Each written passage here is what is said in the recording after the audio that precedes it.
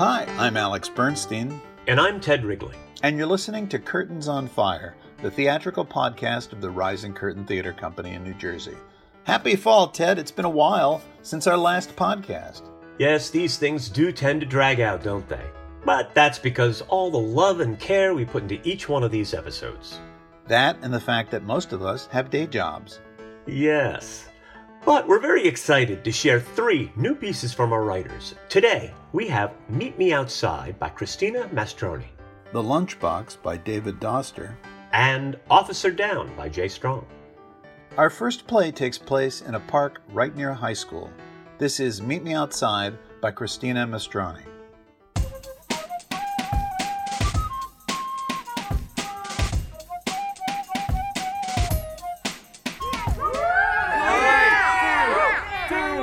I don't give a shit what you said in 4th period. If you want to go, let's do this. I will destroy you.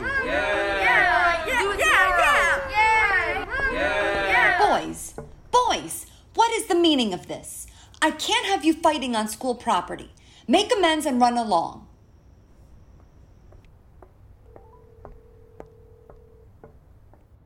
Don't worry, Vice Principal Connors. I took care of it. I told them to make amends and leave the property. No, I'm not worried one bit. Are you kidding? The 2 most indecisive students I have want to get into a fight. If it happens this century, I'll resign.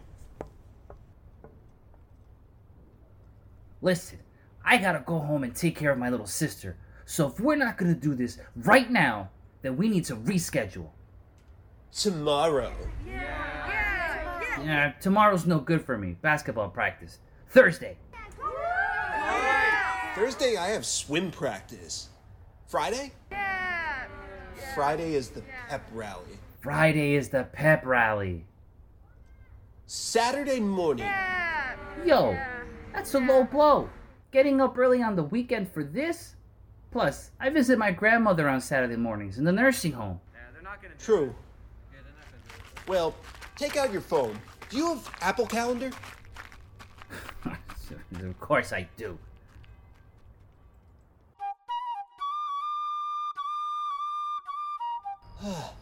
All right. It's gonna be sometime next week. Yeah, but according to both your Google and Apple calendars, my baseball schedules are always opposite of your swim schedules. Damn it. You're right. Hello, boys. I just finished rehearsal with the drama club. I noticed you're the only 2 left out here. Everything okay? No, we can't figure out when we're gonna fight. It's like both of our schedules are not flexible enough for the proper physical confrontation needed at our age level. I see. Or you could just not fight and go home. No, this needs to be done. I just don't know when. All right. Well, I'm willing to referee your battle and bet my next paycheck if either one of you can tell me what this was originally about. You see, he did... I see. So why don't the both of you just sit in detention tomorrow for threatening violence on school property, and we'll call it a day? But I gotta prep for the bake sale and clap erasers.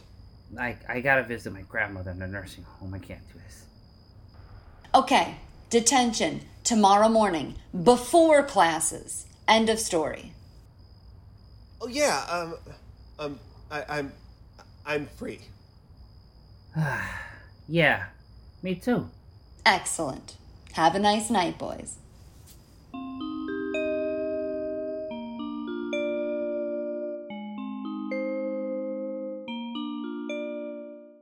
In our next piece, Mike and Sally are sorting through one of his mom's closets after she's passed away.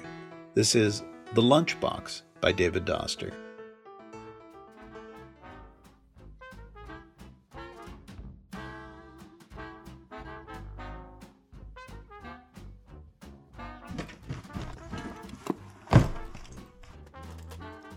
My old Hot Wheels.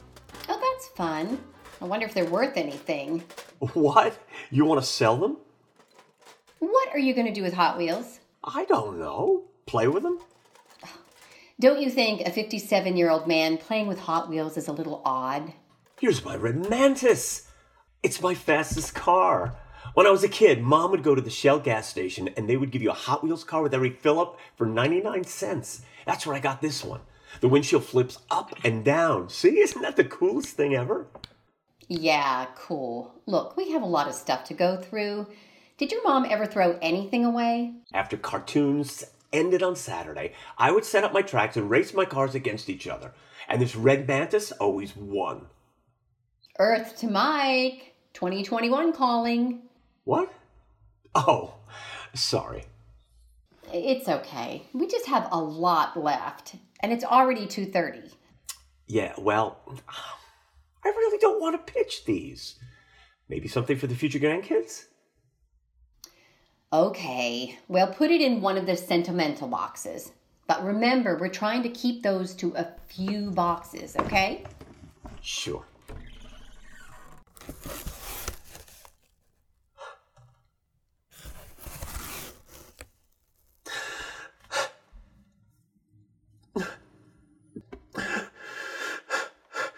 Mike, what's wrong? You found an old lunchbox? Talk to me. What is it, honey? This is my Gentle Ben lunchbox. I remember that show. Yeah. Why does it make you sad? I was with Mom at Kmart.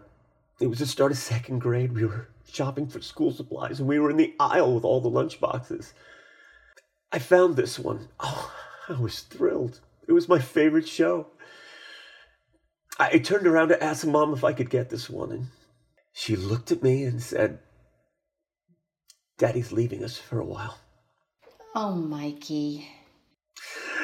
I never understood why she picked that moment to tell me. There's never a good time to tell someone bad news. Maybe she was just suddenly ready to tell you. Yeah, tell that to 7-year-old me. Well, hopefully 57-year-old you understands it better. I don't know. Maybe. Thanks. Here, let me take that. Do you want to keep it?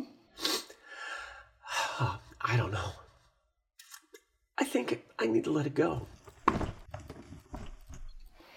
How about we take a break? Maybe go grab a late lunch? We've been at this for a while. I'm getting hungry. What was that for? For helping me get through this. I had no idea how hard this was going to be.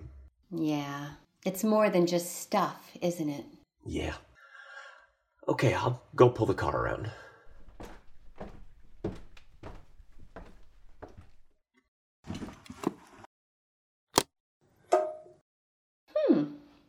What's this?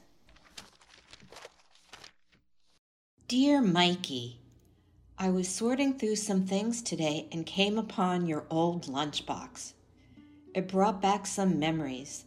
Packing your lunch in the morning, you'd always be in the kitchen eating your breakfast and asking questions. You were so full of questions. My favorite was when you were looking at Eddie in his high chair and asking if he knew he was alive yet. Seeing this lunchbox also made me remember when I told you about the divorce. Oh, Mikey, remember when we would go to the pool? You were such a great swimmer. One time, you refused to go in because you thought the water was too cold. And I said, "Really? Let me see." And went over to the edge of the pool like I was going to feel the temperature, but instead I pushed you in. You were so mad. But later, when I said it was time to go, you refused to get out. Telling you about the divorce was like that. Jumping into a cold pool. The shock is awful. But as time goes by, you learn it's not as bad as you thought. You get used to it. And in time, you don't think about it and you enjoy yourself. I remember when you got out of the pool that day, you were shivering, but so happy. I hoped telling you about the divorce would be like that. And yes, it was hard at first. But you and I figured it out. And after a time, we had fun. I pray that you'll never go through what I did. Somehow, I don't think you will. I see the way Sally looks at you, and I see how crazy you are about her. And that's what true love looks like. One last memory I have. You used to leave me notes in your lunchbox. Mostly it was things like, I don't like celery, but sometimes I got in, I love you, Mommy. Well, I'll just leave this note in your lunchbox for you to find someday. I love you, Mikey. Mom.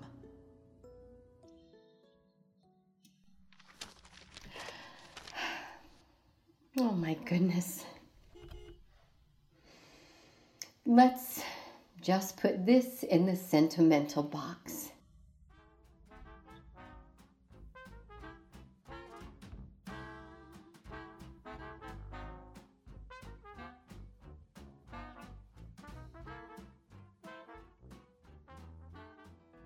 Our final piece today takes place on the mean streets of just about any big city of your choosing. This is Officer Down by Jay Strong.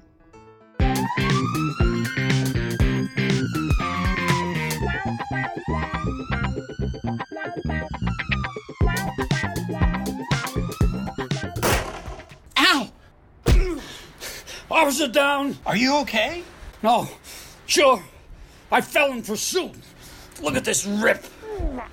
Get off of me! Is this the guy? Caught him running away. You shot me. Quiet! You're under arrest. For what? If you don't shut it, I'll think of something. I thought there were two of them. Too busy popping a cap to get a look. Where were you? I got a text. Yeah, who was it? He's not breathing. The other one's getting away. Wait, we should call an EMT. There's no time. He has the thing.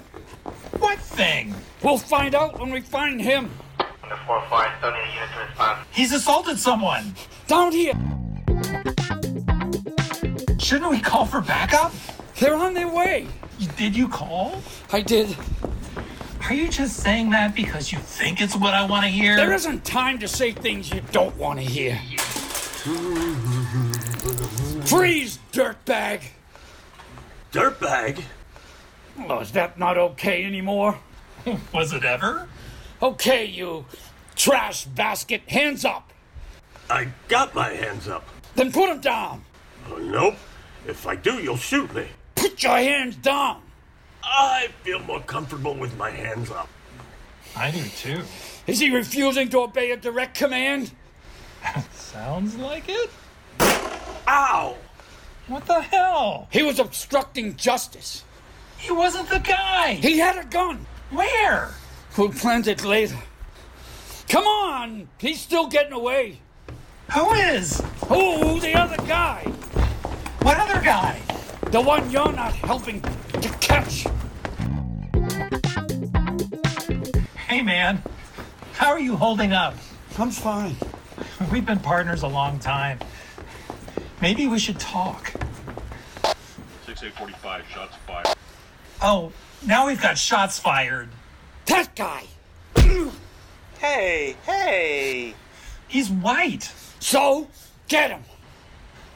Look, about that text. Tell me what it is. I'm trying. Not you, him. Talk. What about? Let's see some ID. He's the assistant district attorney. This is the guy. This isn't the guy. He has a knife. On him? No, but I do own one. It's at home. Should I go get it? It's no problem. I can just run and... Ow! I don't know about you right now, man. That's twice you've only wounded the suspects. I don't want to lose my job. It's all I have left. Stop!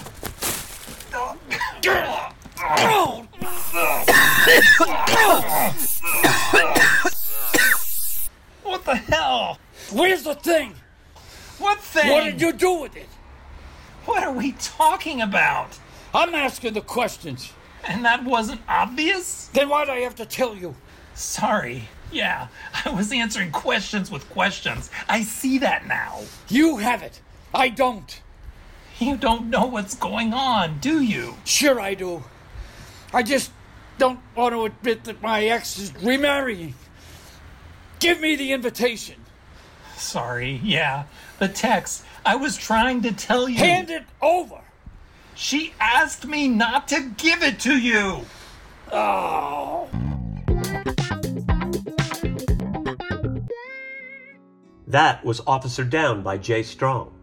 And now we're excited to have our 3 authors with us, Jay, Dave, and Christina, to discuss what inspired them to write these pieces. I love Officer Down, Jay. And there's so many things going on in Officer Down. So what inspired you to do this piece? Well, some of it was the stuff in the news, of course, about police brutality, which has gone on forever. But also, these characters, Tankeen and Thong, have been around in my head for some time. And they are my sort of ridiculous police officers. And I just finally had a chance to come up with a scene for them, which was fun to do. It's funny that you say that it is reacting to events of the day, and yet you play it as comedy, which I think works very well. And there's also this sort of comedy against almost all cop things that have ever been done ever. Were you intending to make fun of all cop things ever? I do like to, when I think of them, puncture cliches or twist them. I enjoy that. I like the idea of the cop telling you, put your hands down as opposed to put your hands up. I enjoyed that. I think that's the kind of thing I think is funny. To have the cops do the opposite of what they would normally do in, say, Starsky and Hutch. It's almost like Starsky and Hutch meet Abbott and Costello, because there's a little who's on first in there. Mm-hmm. The other thing I think is great about the piece is there's so many parts of it that are sort of almost metatextual. Like there's double meanings throughout quite a bit of this. One good example is near the end, one of the characters says, "You don't know what's going on," which you could read as, "You don't know what's going on in this actual piece. You don't know what's going on in this crime." And then there's also, "You don't know what's going on with the invitation that I've got on my text," which is subtext there. Is all of that on purpose, or am I just reading into all of that? Wow, that's a tough question to answer because, in a way, all of my writing is unconscious. It's the editing where I do most of my work, and I usually then see where there are things like that, and usually want to lean into that. I want things to have. I worry about things not holding together. They're not being a consistent narrative that you can follow. But I do like to comment on the narrative and have the characters, say things that are also speaking for the audience as well. And I like doing that. It's just like I like exploding cliches. I like the idea that you can think about it in a lot of different ways, which is what makes it interesting for me. And is this something of an endless loop where these two will be chasing down alleyways looking for people to wound forever? That's not what I would want to do with these characters. I would want to spin them out into other things, to find other cop show cliches or events that... it might be a thing where one of them is having some kind of emotional problem and it affects their work. And that would be the basis of the scene until we discover what it is that, somebody broke up with me or my dog died and I just can't deal with it. And it's also because it's a job that I think is emotionally numbing. I think it's difficult for police officers, from what I've read, sympathetically, that it's hard. You're in the dirt all the time, and that's got to be hard. Plus, I just think human beings tend to have difficulty understanding themselves. It takes real work to know what you really mean when you say something, or what you're really thinking, or what you're really feeling. At least for me, I find those things very difficult to parse. I think actually you do a lovely job of balancing both some fear of these guys with a lot of sympathy for them, all the way to being a little terrified of Tankini, and yet he's a pretty sympathetic character in a lot of ways. Mm-hmm. It probably helps that I like these guys. I've always liked them. They're a lot of fun. The stuff I think about with them is a lot of fun. So I didn't want to make them wholly evil. misguided, stupid a little bit, and overreactive, but I didn't really want to demonize them. I think I've written other pieces where I'm much harsher about the characters and what they do and what I think of them.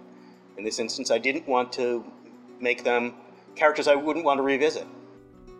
Dave, excellent piece. My big question is, did you really have a Gentle Ben lunchbox? I did have a Gentle Ben lunchbox, and it was my favorite show, and it was, I think, my only lunchbox that I had. And I can visualize it. In fact, I think I looked it up on eBay. And did you? Mm-hmm. How much was it? It was still like $10. It's amazing that you... And did you actually bought it? Your mom actually picked it out for you at Kmart? Yeah. Excellent. Did you and your mother or even other members of your family, did you leave notes for yourselves in places like lunchboxes and stuff? No, I don't remember doing that. This was just a dramatic device for this piece I came up with. Did your mom have that attitude of kind of push you in to get you to learn something? So did she actually push you in a pool? Yeah, but I mean, the pool thing is actually a vivid memory from my dad.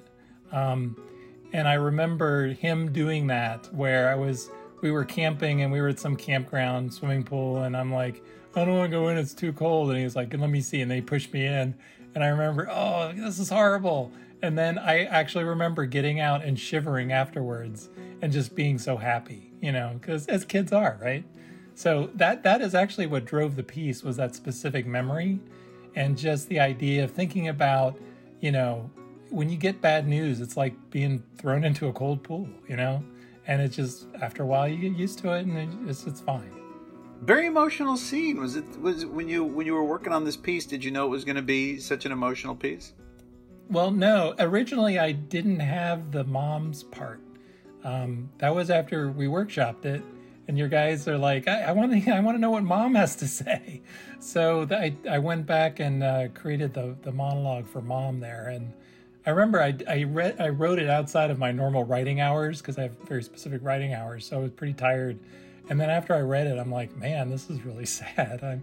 It really got to me. So, yeah, I didn't know it was going to take that turn as much as it did until I wrote it. But you guys encouraged me to do that. I was going to ask about that because I guess in the initial piece, Mike and Sally go through all of the stuff, and so he finds the lunchbox and he sees the note, but that's where the scene ends. In the original piece, the audience doesn't get to know what's on the note.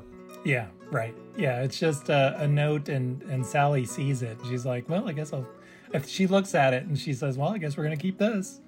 And that's all you know. Why didn't you write the note in the first piece? I don't know. I just decided that I felt like it just was enough there. But you guys were right. I mean, it was better to explain it a bit more. I don't know. I tend to I have the habit of just sort of ending things. I'm like, well, that's enough of that. Dave, you now have kids that are probably, of the age that your mom was writing the note about the advice that she gave you. Do you think you'll ever find yourself, writing notes to your kids and hiding them in lunch boxes or where they may find them? If I ever think of any sage advice, maybe. They tend to be smarter than I am. Well, let's hope they find the notes earlier than Mike and Sally did. Yeah. So, Christina, what inspired you to do this piece? So the name of it was the prompt. I think the prompt was verbatim, meet me outside. And when we first started this writing group, I think I was more concerned with the actual plot than the titles. So I just made all of the titles what it was, whatever the prompt was. So when I thought of meet me outside, with a lot of our prompts, I was just thinking to myself, what's the first thing that comes to mind? And I just thought about, you stole my lunch, meet me outside, we'll deal with this after school, kind of thing. And so I was like, how can I make this ridiculous? I don't think we had a prompt to meet me outside. No, we didn't? This was from the prompt next week, I think. That's right. Oh my God. Okay, so no. That's right. So this was when I was expanding and I gave it a title. And it was right. And then, that's right. It was called next week, and I was trying to figure out how I would manage scheduling into a conversation. Right. That's what it was. And I was a part of one of a friend of mine who wrote a bunch of skits. He had a whole skit about, people getting together and trying to schedule the next time that they were going to hang out. And so I kind of use that as inspiration, but for kids fighting. So apart from all the great writing and improv you're doing, can you tell us about your day job that may have also inspired this piece? Okay, so I am a teacher. I worked in high school for about 4 years, and now I work at a college setting. And so the joke was that I teach adult babies. So while I can't imagine this happening in a college classroom, it's kind of funny to imagine that happening outside of a college, just to adult babies. You write about students quite a bit in your work, and the idea of these two kids almost getting into a fight is not that foreign to you, right? No, there's been times, I won't say where and at what school, but there's been times where I've had to break up fights. So I'm almost a professional referee at this point, I think. I try not to write too much about those, but yeah, and definitely the characters that I create from improv, and a few of my stand-up pieces are from my experience teaching. Did you ever get in any fights when you were a kid? I think I only got into one, and it was I guess it depends on who you ask, right? But my side of the story was that I was using self-defense to protect myself. But other than that, I just got bullied a lot and took it. Now, sometimes the writers, and I think you have in the past too, have written with particular voices in mind. You had two of your improv cohorts, Nat and Bruce, read this, and you very specifically wanted them. Did you have their voices in mind when you wrote this? You know what it is? When I thought about it, the two voices that I had just so happened to be, and Ted, you might find this really funny, was this kind of nerdy, nasally voice, and then this kind of California-esque surfer dude, whoa, man, I don't even know. And I thought, putting those together with all of the complex, wording bits here and there, and when you asked me to cast it, I thought to myself, oh my God, these are characters that I've seen Nat and Bruce do countless times in improv, where Bruce always fixes his glasses, and sometimes Nat just pretends to be this completely clueless character. And I just kind of had those voices in mind for the kids, but I didn't realize how close to home they were until you were pick people to do this. Well, thank you, Christina. That was a great piece, and we were honored to have it be a part of this podcast. Oh, thank you for choosing it. And you can erase the piece in the beginning where I didn't know what the hell I was talking about. And that's it for podcast number 4. Thank you so much for joining us today. We just want to mention a few people. Meet Me Outside starred Christina Mastroni, Nat Janace, and Bruce Mejia. Sorting Through a Life featured Ted Wrigley, Lynn Langoni, and Ann Hennessy. And Officer Down featured Hank Fandel, David Doster, Jay Strong, Alex Bernstein, and Ted Wrigley. Yes, we both got to be in that one. Yes, but all I did was basically scream out in pain. All of our plays today were directed by Ted Wrigley. And mixed by Alex Bernstein and David Doster. Our graphics were created by Pina Carey, and our theme music was created by David Doster. The Curtains on Fire podcast is produced by Ted Wrigley and Alex Bernstein. And thanks again for listening in. We'd love to hear your feedback. You can reach out to us at info@risingcurtaintheatercompany.com. Please join us next time for more new works by up-and-coming playwrights. Until then, don't stand so close to the curtains.